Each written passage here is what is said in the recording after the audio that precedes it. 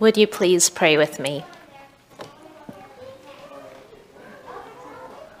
God of grace and glory, speak to us again of amazing things, of a love that comes down to us that we might be raised up. In Christ's name we pray. Amen. Since February 24th, 2.5 million refugees, including 1 million children, have fled Ukraine. Over the past week, we've watched footage of a family killed on the spot by shelling. We've seen people living in basements of bombed buildings with no heat, running water, or electricity.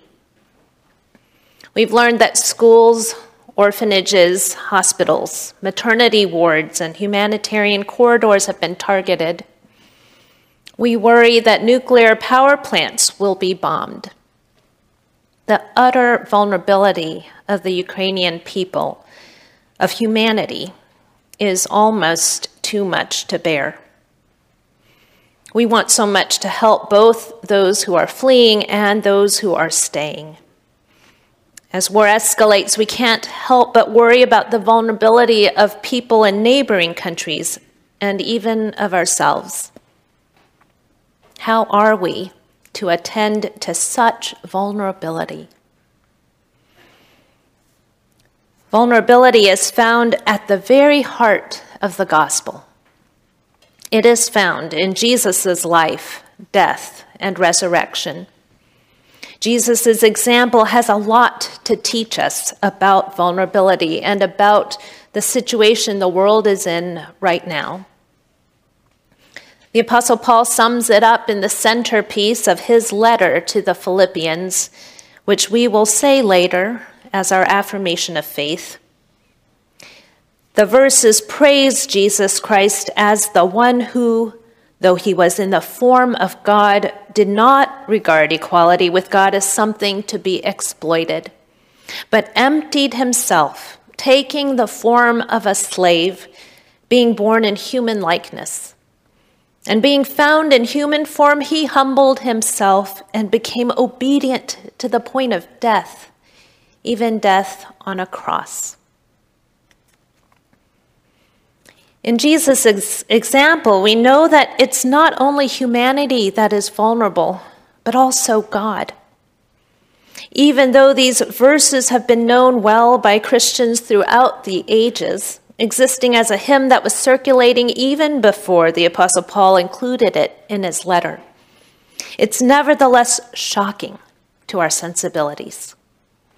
It's shocking that God would choose to become so vulnerable. It's shocking that a people would understand this to be praiseworthy, that this would be indispensable to the reason they follow Christ. It's shocking that the cross, a method of public execution, would become a symbol that as early as the 2nd century, Christians themselves used in their own iconography and associated with themselves, despite the fact that they were mocked for it. It stands in such contrast with the kind of inscriptions and signs with which people usually associate themselves. It was not shocking, for example, to learn that an inscription of a Z has shown up painted on Russian military vehicles and taped onto the outfit of a gymnast standing on the medal podium of a World Cup event. According to the Russian Ministry of Defense, the letter Z stands for victory. Years ago, after visiting a small chapel on the Mount of Olives, from which one can look out over on Jerusalem, author Barbara Brown Taylor described an image depicted there on the front of an altar. She wrote, "It was a mosaic medallion of a white hen with a golden halo around her head. Her red comb resembled a crown, and her wings were spread wide to shelter the pale yellow chicks that crowded around her feet. There were 7 of them, with black dots for eyes and orange dots for beaks. They looked happy to be there. The hen looked ready to spit fire if anyone were to come near her babies.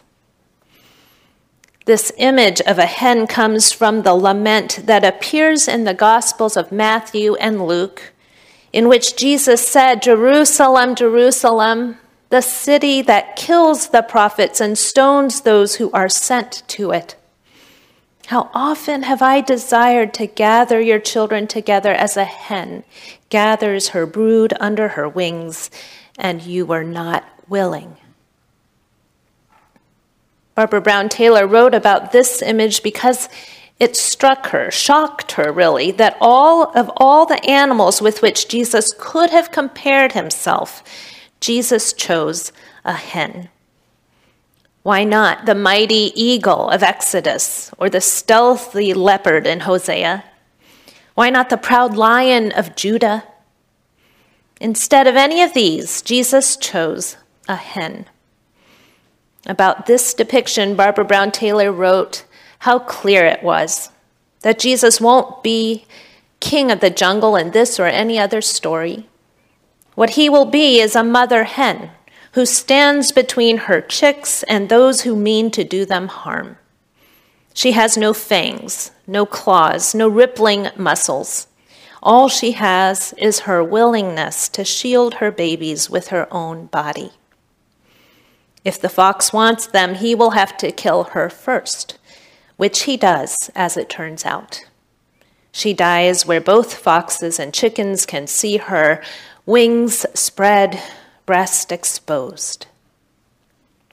Barbara Brown Taylor goes on to say, it breaks her heart, but it doesn't change a thing. If you mean what you say, then this is how you stand. Facing the destruction of Jerusalem that would take place in 70 AD, why would Jesus depict himself as a hen, not as a lion? Why would Jesus choose an image of such vulnerability? Why would his followers choose to associate themselves with the emblem of the cross? Vulnerability is an enduring feature of our lives. It is shocking, really, that we bear a sign and follow a way that does not shield us from, hide from, deny, or reject vulnerability. As bearers of the cross, we are not promised victory. In sending his disciples out to proclaim the kingdom of God and to heal, Jesus made no such promise. Instead, Jesus said to his disciples, "Take nothing for your journey, no staff, no bag, nor bread, nor money, not even an extra tunic. Whatever house you enter, stay there and leave from there. Wherever they do not welcome you, as you are leaving that town, shake the dust off your feet." To be dispersed into the world with nothing but the clothes on one's back, with no guarantee of welcome, success, safety, or victory. We are sent out into the world quite vulnerable. Does this mean God's mission can fail? From what Paul says, it doesn't at all seem like it. Listen to what Paul wrote to the Corinthians. "We are afflicted in every way, but not crushed, perplexed, but not driven to despair, persecuted, but not forsaken, struck down, but not destroyed, always carrying in the body the death of Jesus, so that the life of Jesus may also be made visible in our bodies."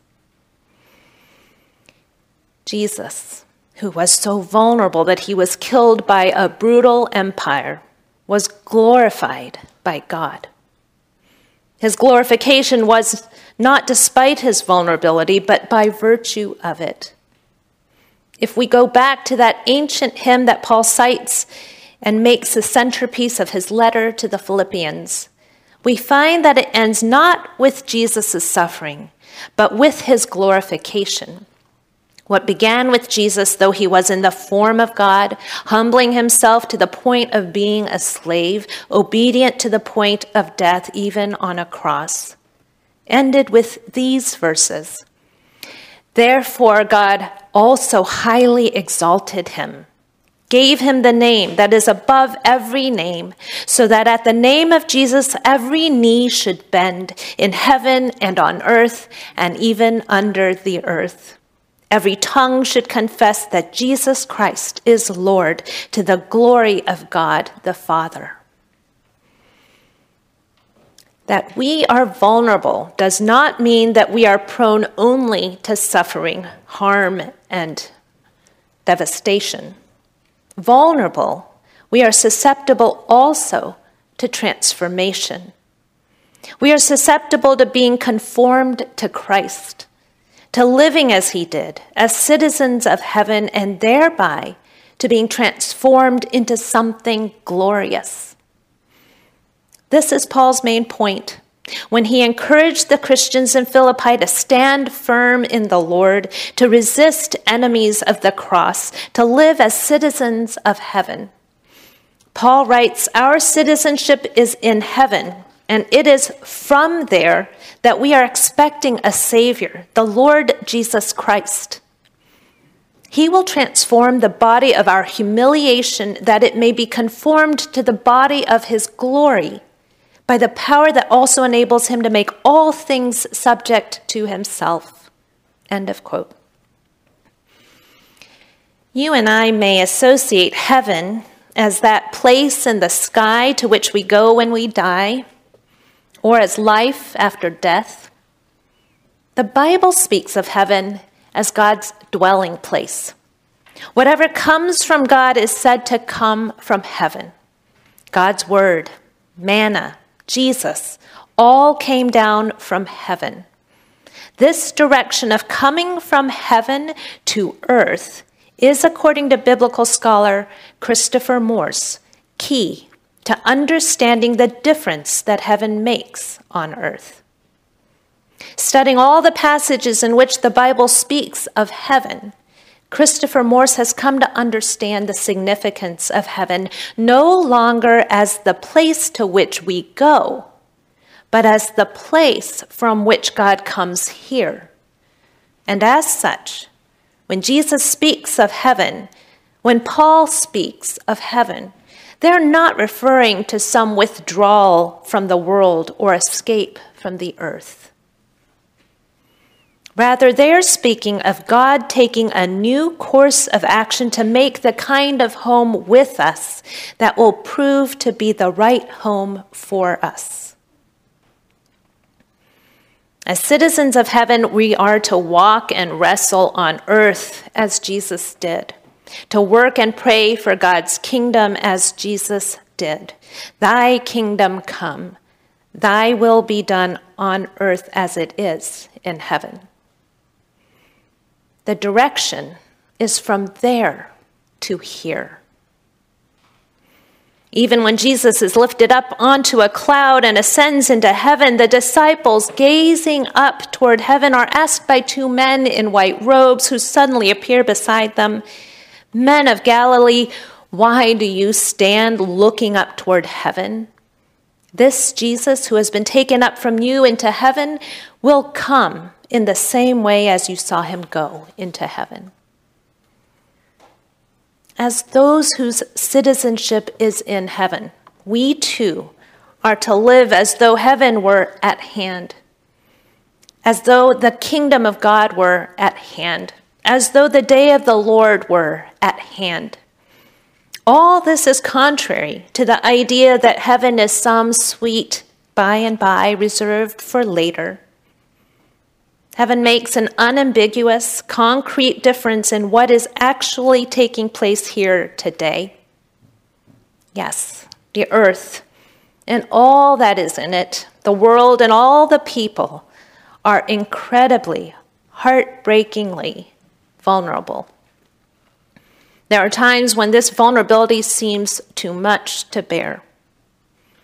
It is at such times that we must remember that the same vulnerability that makes us susceptible to harm and devastation also makes us susceptible to transformation, to become a new creation, to be conformed to Christ. The same vulnerability makes us susceptible to being glorified by Christ.